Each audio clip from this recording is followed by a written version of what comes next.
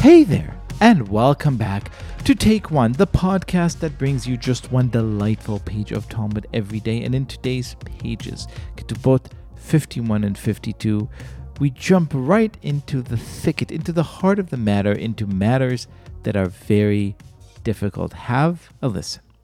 Rav Yehuda said, those women stolen by kidnappers, just already really thick into the drama, are permitted to their husbands, as even if they had intercourse with their captors, it is considered rape.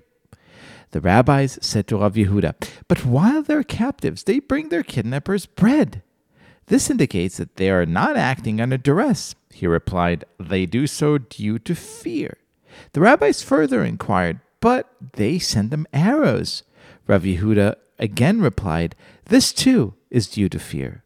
However, I certainly agree that if the kidnappers leave them alone and they go back to them of their own accord, they are forbidden to their husbands, as it is clear that they are no longer acting out of fear. A sort of one passage exploration of the whole idea of the Stockholm Syndrome, the dramatic question of the relationship between captors and captives, and when it crosses the line from coercion into something more complicated. And here to help us unpack all this emotion, all this big drama, is the one man who can, my dear friend, my admirable teacher, Rabbi David Bashevkin. Make sense of this for me.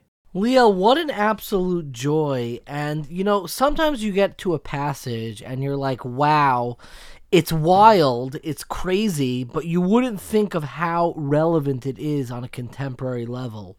And in fact, sadly enough, this notion of women being stolen by kidnappers, who obviously in Talmudic times would then go ahead and have an illicit sexual relationship with the kidnapper.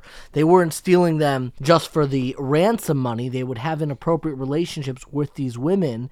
And the question would often come to rise, what was the status of this woman in the kidnapping? And believe it or not, the entire responsa literature throughout Jewish history is littered with such questions about women who were captured by robbers, by captives, and then went ahead and asked, am I still permissible to my husband afterwards?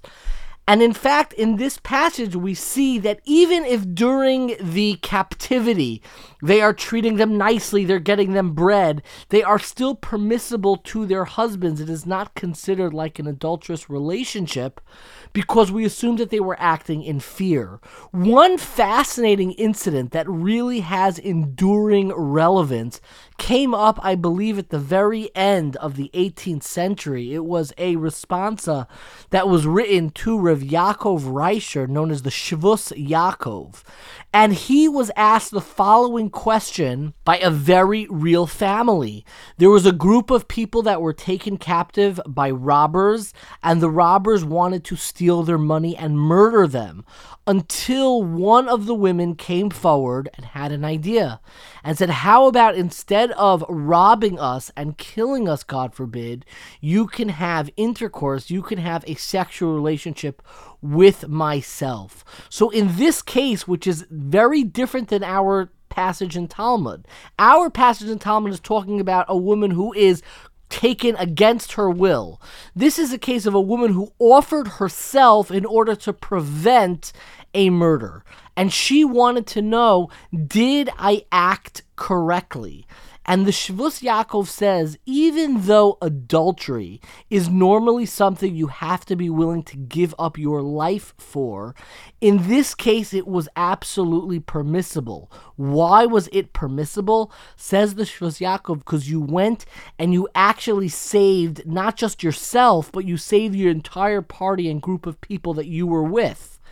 Now, this sounds like a wild story that we hope does not come up nowadays in modern life. But believe it or not, this is a question that still has implications in Israel. Why does it have implications?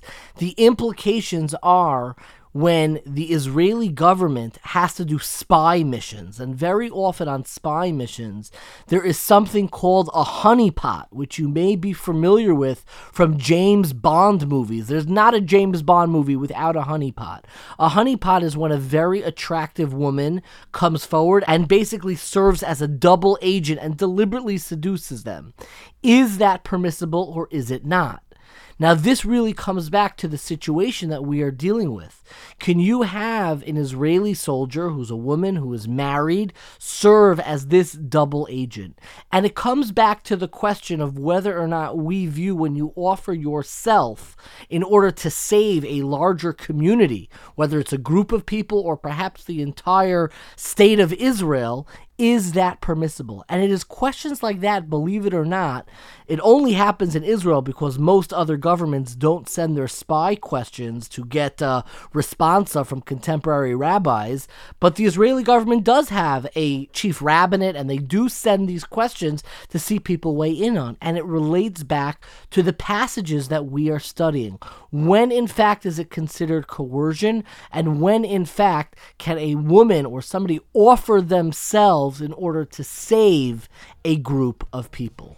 What an absolutely fascinating analysis. I had never thought when I was reading this and when you started talking that you would go the route of James Bond. But David Bashevkin, here we are. Thank you so much for being our guest. My absolute pleasure.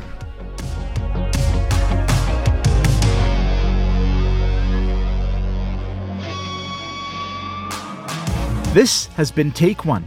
If you enjoy the show, and I hope you do, please go and rate and review us on iTunes or whatever platform you use to listen to podcasts. Each week, we will be releasing new episodes Monday through Friday, covering the entire weekly portion of Daf Yomi. Take One is a Tablet Studios production.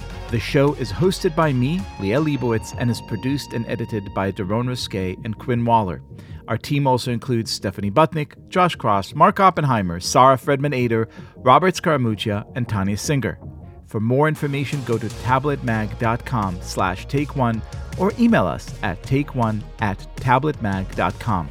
You can find us on Twitter at TakeOneDafyomi or join our Facebook group by searching for Take One Podcast.